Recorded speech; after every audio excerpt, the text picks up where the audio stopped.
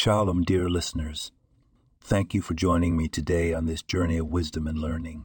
Today we will explore a profound teaching from the Talmud, Tractate Sanhedrin 38a, where it states a person is obligated to say, "The world was created for me." At initial glance, this sentiment might appear to encourage self-centeredness or arrogance. But when we delve deeper into the wisdom of our sages, we discover a meaningful lesson about responsibility and purpose. When the Talmud states that the world was created for me, it is teaching us the immense value and potential that each of us holds.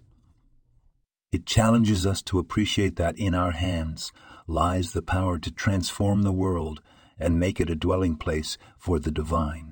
We are not mere spectators in this world.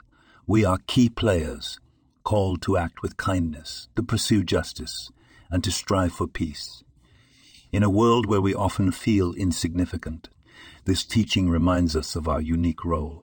Our words can comfort, our actions can inspire, and our lives can illuminate the world.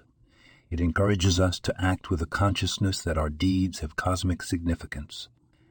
Keep this wisdom in your heart as you navigate through your day. Remember, you have been given a divine mission. The world needs your unique light. May we all fulfill our roles with love, compassion, and humility.